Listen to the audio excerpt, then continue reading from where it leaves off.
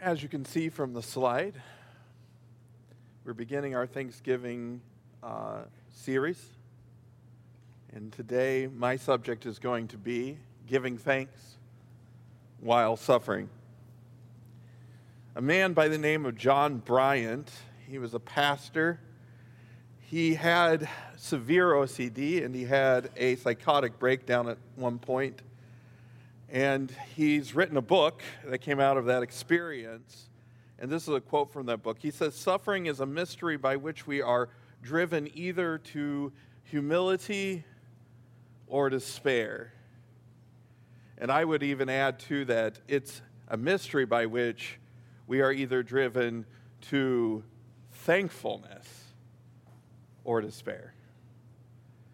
And today, my goal is to help us understand that it is in particular times of suffering when we have the closest point of connection with the life of our Savior Jesus Christ. It is in suffering that we can see more clearly our Lord and Savior Jesus Christ and the love that He's extended toward us, which should, as we begin to understand that, fill our hearts, as the song said, with gratefulness. But that's the point that this message is going to take the entire message to make. So let's begin to do that. So here's the question. Why do Christians give thanks while suffering? And keep in mind, I would like you to ask yourself as we're going through, not only why do Christians give thanks while suffering, but for yourself, why do I not want to give thanks when I am suffering? Here's the answer. I'm going to give you the answer up front. The answer, the reason why Christians give thanks while they are suffering is because Christians have, unlike anyone else in the world, a great high priest. And that's the only point I'm making today. We have, as believers, a great high priest, and that should fill our hearts with gratefulness toward Him. Indeed, by the end of this message, I'm hoping that from the depths of our hearts, we can truly, honestly say, thanks be to God for His inexpressible gift. So Christ, this is where we're going to begin this morning, and it's where we're going to end.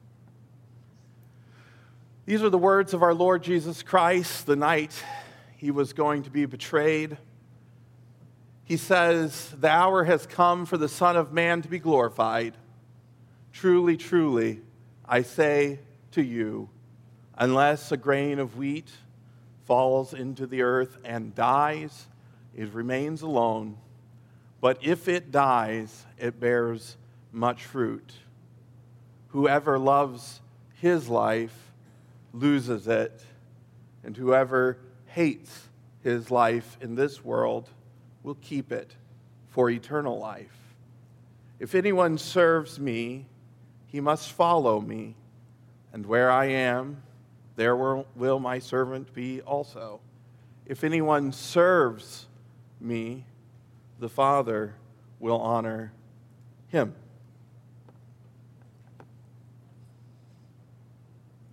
And then in the book of Hebrews, the writer of the book of Hebrews says, "For we do not have a high priest who is unable to sympathize with our weaknesses, but one who in every respect has been tempted as we are, yet without sin.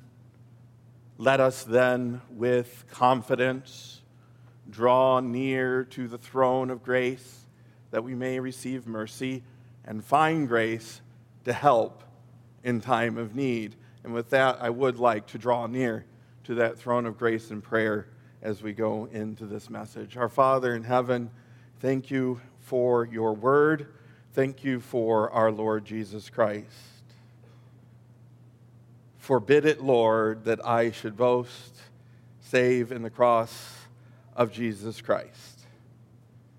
Forbid it in this message and throughout this message, and for those who hear, that you would help them to see and revel in and rejoice in and give thanks for the inexpressible gift of our Lord Jesus Christ and the inexpressible suffering he experienced on our behalf, so that we could know and believe and have a faithful high priest who can be, who was touched with our infirmities. Father, bless this time, we pray. Guide the words that are spoken. Indeed, this is a time in which we need help. Help us to hear from you, we pray.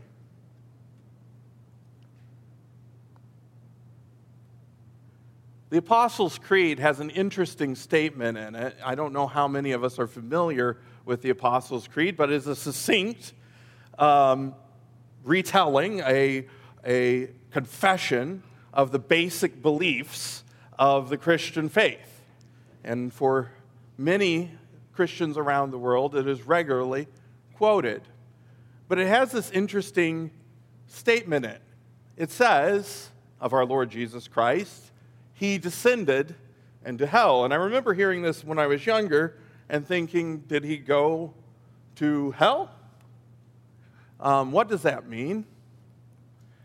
The Heidelberg Catechism says this about this statement. It says that this statement is added to the Apostles' Creed to assure me during attacks of deepest dread and temptation that Christ my Lord, by suffering unspeakable anguish, pain, and terror of soul on the cross, but also earlier, has delivered me from hellish anguish and torment. I like this. I believe it's something the church probably doesn't quite grasp, especially those of us who rightfully are focused on Christ's propitiatory work, or his work in removing our sin, our guilt, our condemnation on the cross. That his suffering was not simply to remove those things from us. His suffering was also to take those things which are ours and make them his own. And that is important for those who are suffering. That our Lord and Savior Jesus Christ did not only remove our sins, he took our sins. He did not only remove our sorrows, he took our sorrows. He did not only do these things for us, he suffered them with us.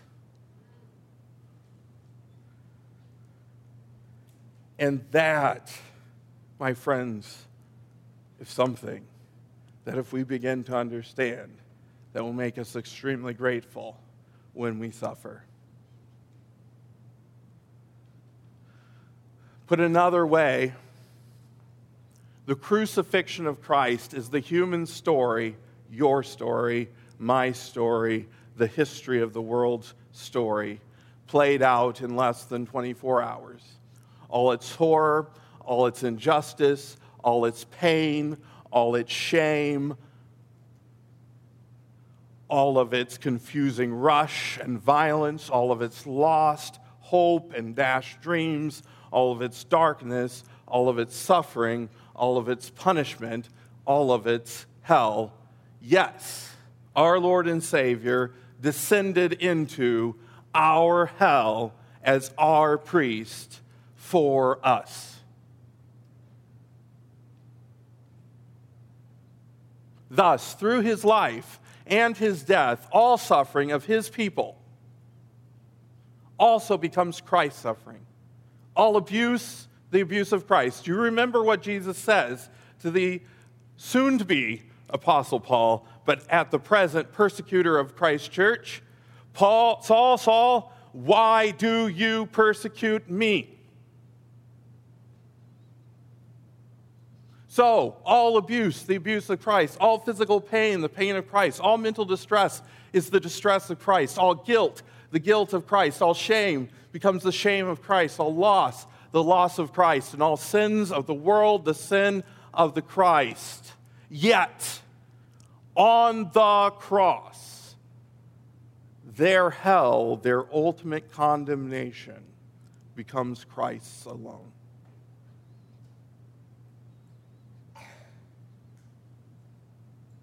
So with us, he suffers all that we will suffer on earth.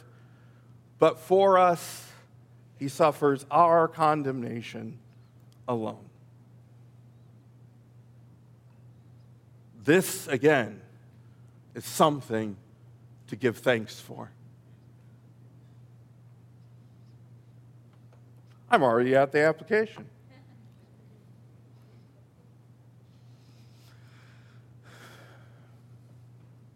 Jesus loves me, this I know. What's the next? Yes, I love that. But I wonder if it would be a little better if it says, Jesus loves me, this I know, for the cross shows me. So.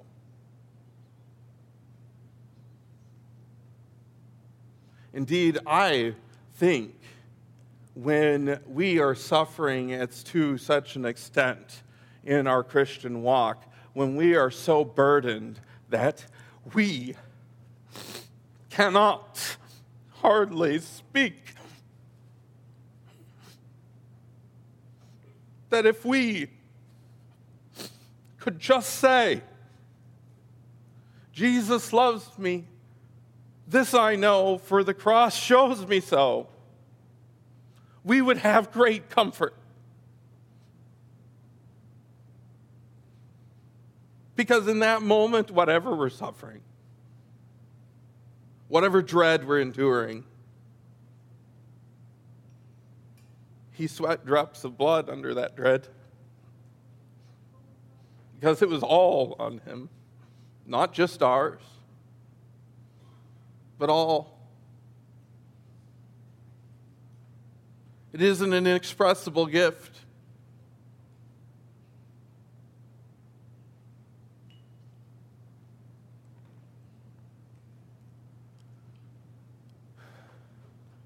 Through talking with people and just general life experience, I've found that there are particular kinds of suffering which people struggle with to connect with their faith in the Lord Jesus Christ and their trust in God.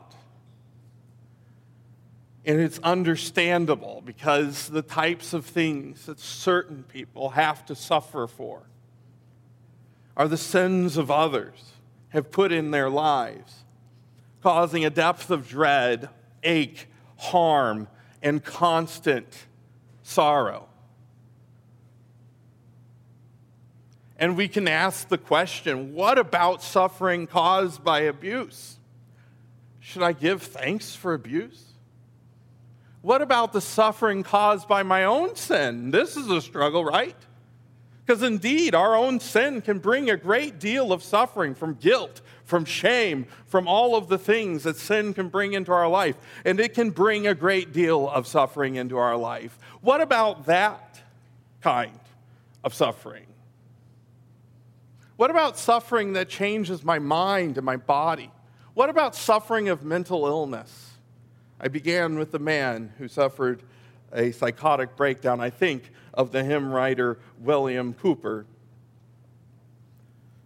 and his extraordinary struggles with mental illness. Are these also the sufferings of Christ? Can Christ sympathize with me in these kinds of suffering? Does he know about this kind of suffering? Is he with me? Because the fact that I suffered abuse makes me feel that maybe he was not with me. He did not care for me. Maybe because I've sinned against him, I cannot imagine that he would know what it's like to be a sinner. Let's go to Romans 8. Romans 8, verse 31 through 39.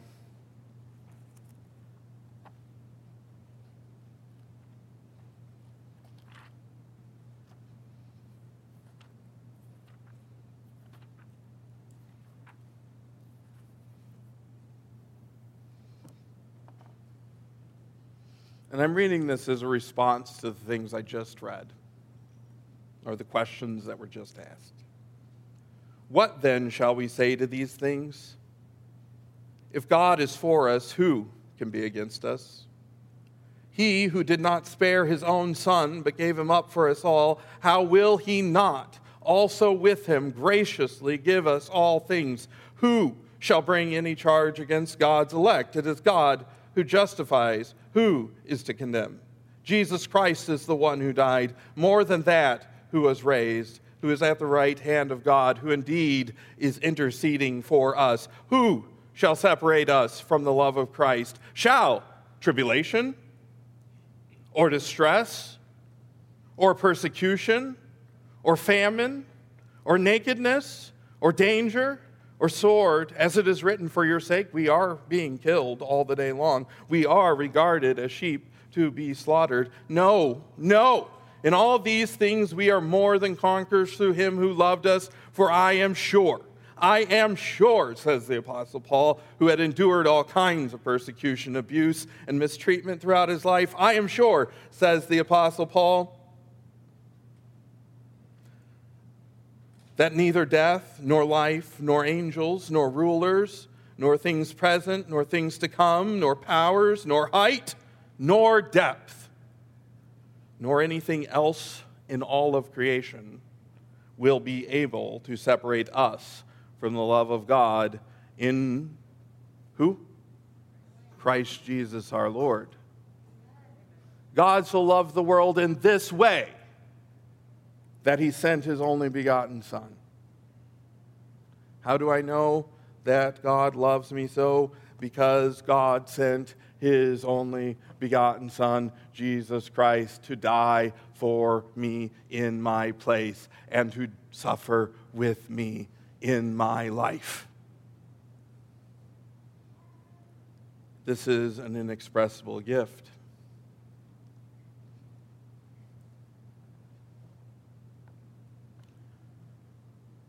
And this brings us to Colossians 3, verses 2 through 4, which I had read earlier. Set your minds on things that are above, not on things that are on the earth, for you have died, and your life is hidden with Christ in God. Your life is hidden. Do you remember what we read in the Gospel of John? The one who loses his life will keep it unto eternal life. What happens to our life when we lose it? It becomes hidden with Christ in God for eternal life. And when I say your life, and when the Bible says your life, it's talking about your life. Because we get a lifespan. It starts when we're born, it ends when we die. We get that. That's our life. But that lifespan is either going to diverge at its end into eternal condemnation or into eternal life. And then it's going to extend on for eternity. Either in condemnation, which is the ultimate loss of life, or into life eternal, the ultimate gaining of life. What does the fact that our life what we're living now, what we have lived in the past, and what we've lived ever since we're born. The fact that it is hidden with Christ in God do for us when we're suffering.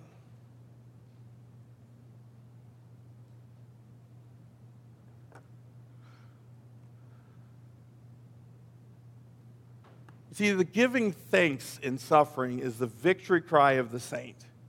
Christ enters first into this glory, we follow after. Christ is with us, our suffering is his. It is no longer ours to fix. He has already done it, and we will soon know the full extent of the healing his stripes brought. And so we give thanks in the name of Jesus Christ to God for his inexpressible gift.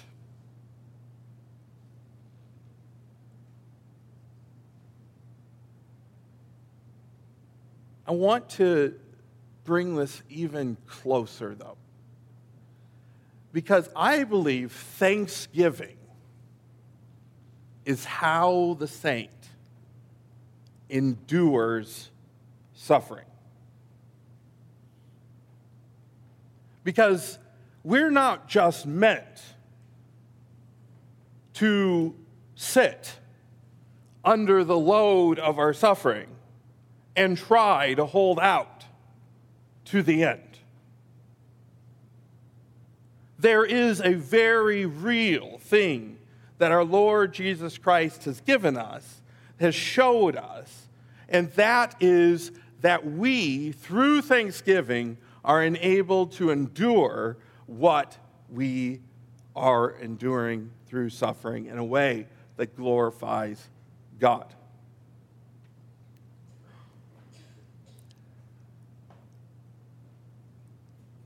Do you know that Jesus Christ, we read this every time we do the communion, Jesus Christ on the night that he was going to be betrayed, and he knew he was going to be betrayed. He knew the suffering he was going into, that when he broke the bread, which he says is my body, and in breaking it, he was showing us in a picture what was about to happen to his real physical body. It was really going to be broken to bits by whip and by beating and by nailing and rending. His body would be broken. When he broke that, he gave thanks.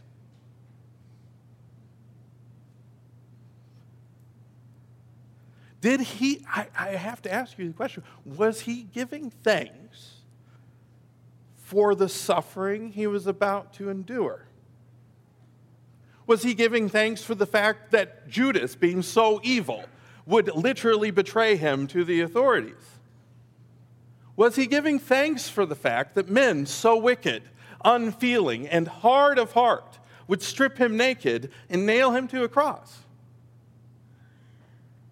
Was he giving thanks in that moment that sin had come into the world and therefore made it necessary that he be the lamb that takes it away? I don't think so. I believe our Lord Jesus Christ was giving thanks because all of that would accomplish the goal. All of that would not be worthless. All of that would bring many children into glory. Jesus was giving thanks in advance for victory, in anticipation of and throughout his suffering. Why did he suffer the way he did? It says he suffered the way he did for the joy that was set before him. He despised the shame. He didn't give thanks for the shame. He despised it. How did he despise it? Because of the joy that was set before him. Do you know that in the Word of God we're told that the things we suffer now are accruing, they're gathering interest for a glory which is yet to be revealed for us, in us? You know, It says of the hypocrite that what is accruing over their head is judgment because of their presumption on God, their continuation in sin and hypocrisy. It says an immense weight of judgment is building up over their head, but not so for the saint who is suffering. No, for the saint who is suffering, those sufferings are not only being added to the glory that is to be revealed, they are accruing interest for the glory. So our life is being hid in the bank of God with Christ and is accruing constantly, day after day. Every moment we've suffered on this earth as believers in the Lord Jesus Christ is accruing an interest. It's not just an equal glory to the suffering, but an glory with interest to each thing we've suffered. And because that's true, and we believe that's true, because Jesus Christ is with us, the interest comes through him, the glory comes through him, because he took what is ours, and he is not only man, but the God-man, then the glory which is being accrued to us is gathering and gathering and gathering. The weight of our glory is gathering as we suffer. We know Jesus Christ suffered more than any other human being ever will, ever has. And he has been exalted to the heavenly realms and is seated at the right hand of power. And he has all glory, and in heaven and in earth. It is to him that the angels are singing. It is to him that glory has been given day and night. Why? Because he's the Lion of the tribe of Judah? That's something to give thanks for, because if he wasn't the Lion of the tribe of Judah, he would never have succeeded in the mission. But he is receiving glory because he completed the mission, and in completing the mission, he became the Lamb that was slain. And it is to the Lamb that was slain that praise and honor and thanksgiving are ever given day and night without end. This knowledge gives us the ability to endure suffering for the glory of God. But there's still two questions that I want to bring into this application here. What about the suffering that I experienced because of the sins I committed? I want to bring to your memory a man. He was a thief. He sinned his entire life. His sin led him down a road that led him to a cross. And he was nailed on that cross. Not like Jesus, not in the place of someone else, but for his own sin. He was there because he did things contrary to the law of man and the law of God. And he was nailed to that cross, and from his own confession, it was just. He was suffering for his own sin. But who was suffering with him? Who was in the middle, suffering the same condemnation? Jesus. Now, one of the thieves, the one on the other side, he did not accept this. He refused to suffer with Christ. No, he wanted Christ to come off the cross, and he wanted Christ to get him off the cross. He would not suffer with Christ. He rejected this utterly. He rejected his own guilt. He rejected his own culpability in the place that he was in. He utterly rejected it and refused and cursed Christ. But the one on the other side, he said, I'm here justly. But who is he? He's not here justly. Hey, other thief. Don't you know who you're suffering with? Now, let me ask you something. Did his recognition of the Lord Jesus Christ, did his understanding of who he was get him off the cross? No. He probably suffered a lot longer. But you know what?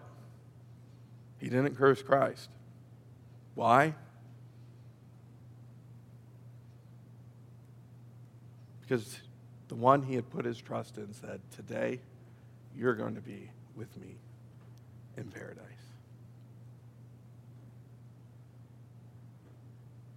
I want you to understand, to suffer with Christ for your own sins. There are sins that have consequences.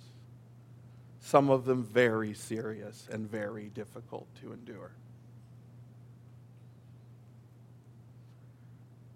But Christ suffered that kind of punishment, and not as innocent. That's not how Jesus felt on the cross. Jesus did not experience the cross as an innocent man.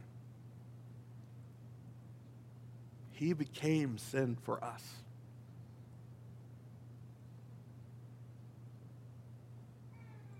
So when you're tempted to think that Jesus doesn't know anything about what it is to feel shame and guilt of sin, you're wrong.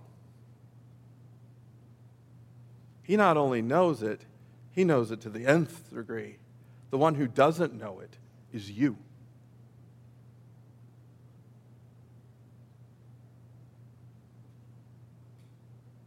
And to suffer with Christ means that you will accept the consequences of the things you've done. But you can believe with Zacchaeus, who gave all his earthly wealth away upon meeting the Lord Jesus Christ, that you can be with Christ in paradise. And in some mysterious way, those things you suffer as consequences for your own sin will begin to be part of the glory of your salvation. Now that, for me, from my perspective, is probably the hardest pill for anyone to swallow when it comes to the gospel. That I must come down, that I must be on a cross and accept the reality that here I am nailed and here I will stay. But I will look forward to life eternal. And then the second question, what if I am currently being abused? Should I simply endure it, understanding that it is accruing to my glory? Well, I want to point out that the fact that the Apostle Paul, on at least 2 occasions, once he fought against an unjust treatment of himself, and in the other he completely avoided being beaten by the reality of the law. He says, I'm a Roman. You can't just beat me. And they're like, oh, okay, yeah, we're not going to do that. All I say is this. We are not to submit to the suffering. We are to submit ourselves to God while suffering. Abusers want you to submit yourselves to them. And by continuing there, you are not submitting yourself to God, you're submitting yourself to them. And they will insist on that. They'll enforce that. If you have suffered abuse, if it has left long-term traumatic effects on you, and you are still dealing with those consequences even after it stopped, even after you're free, and people you have to understand that's the case, then know that that suffering is accruing. God has taken notice. Jesus sees himself, is himself with you. When he said to Saul, Saul, Saul, why do you persecute me? He meant, Saul, Saul, why do you persecute me? I am suffering with my people. And it would be better for a millstone to be hung around the neck of one who offends one of these little children than that they do so.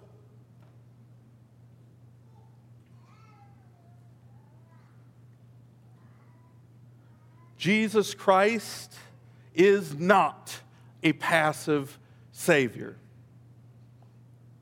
He takes the care of his children seriously. And for those who are suffering under unjust, unholy treatment, he sympathizes, and he is their comforter, and he is their protector, and he is their shield and defender. And for those who are causing it, he is a roaring lion.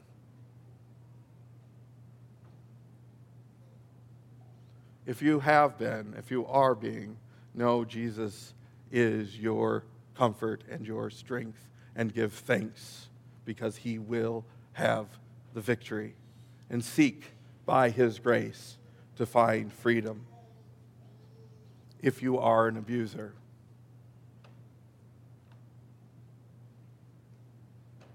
there is a cross.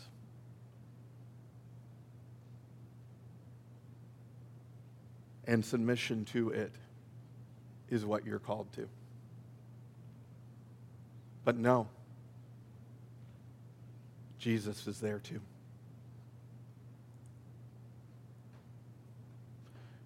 The gospel is a terrifyingly beautiful thing.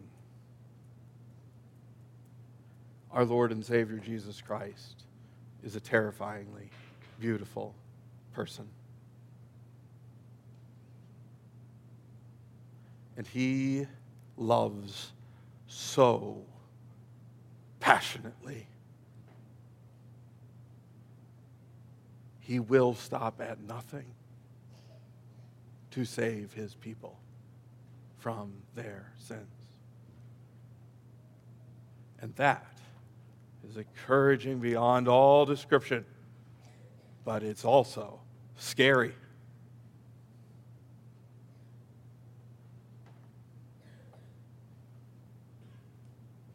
It's a wonderful, beautiful, terrifying, awesome reality that our Lord and Savior Jesus Christ loves us. And for this we give thanks. If you'll turn with me, if you have your Bibles or however you can access it. At the end of a message recently, I read this passage. It's Isaiah 53.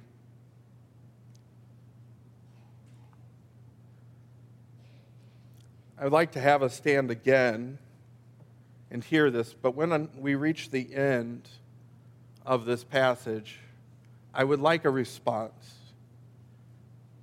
And what I would like us to say as we finish this, and then I'll read a little more in another place, is thanks be to God for his inexpressible gift. So when I get done, when we reach the end of this passage, I want all of us to say together, thanks be to God for his inexpressible gift. So stand, please. Who has believed what he has heard from us, and to whom has the arm of the Lord been revealed? For he grew up before him like a young plant, and like a root out of dry ground. He had no form or majesty that we should look at him, and no beauty that we should desire him. He was despised and rejected by men, a man of sorrows and acquainted with grief, and as one from whom men hid their faces. He was despised, and we esteemed him not. Surely he has borne our griefs and carried our sorrows, yet we esteemed him stricken, smitten by God, and afflicted. But he was pierced for our transgressions. He was crushed for our iniquities. Upon him was the chastisement that brought us peace, and with his wounds we are healed. All we like sheep have gone astray. We have turned everyone to his own way, and the Lord has laid on him the iniquity of us all. He was oppressed, and he was afflicted, yet he opened not his mouth. Like a lamb that is led to the slaughter, and like a sheep that before its shearers is silent, so he opened not his mouth. By oppression and judgment he was taken away. And as for his generation, who considered that he was cut off out of the land of the living, stricken for the transgression of my people, and they made his grave with the wicked and with the rich man in his death, although he had done no violence, and there was no deceit in his mouth. Yet it was the will of the Lord to crush him. He has put him to grief. When his soul makes an offering for guilt, he shall see his offspring. He shall prolong his days, and the will of the Lord shall prosper in his hands. Out of the anguish of his soul he shall see and be satisfied. By his knowledge shall the righteous one, my servant, make many to be accounted righteous, and he shall bear their iniquities. Therefore I will divide him a portion with the many, and he shall divide the spoil with the strong, because he poured out his soul to death and was numbered with the transgressors. Yet he bore the sin of many and makes intercession for transgressors. Thanks be to God for his inexpressible gift. Revelation chapter 5. Then I looked and heard around the throne and the living creatures and the elders and the voice of many angels, numbering myriads and thousands of thousands, saying with a loud voice, "Worthy is the Lamb who was slain to receive power and wealth and wisdom and might and honor and glory and blessing." And I heard every creature in heaven and earth and under the earth and in the sea and that is in them, saying, "To him who sits on the throne and to the Lamb be blessing and honor and glory and might forever and ever." And the four living creatures said, "Amen." And the elders fell down and worshiped. Heavenly Father, apply your word, we pray, to our hearts and minds, that we might truly, from the depths of our hearts, give thanks to you in the times of suffering for the inexpressible gift of our Lord and Savior, Jesus Christ, who became our high priest for us, with us. To your glory and your honor be it ever. Amen. The Lord will keep you from all evil. He will keep your life. The Lord will keep your going out and your coming in from this time forth and forevermore. Amen.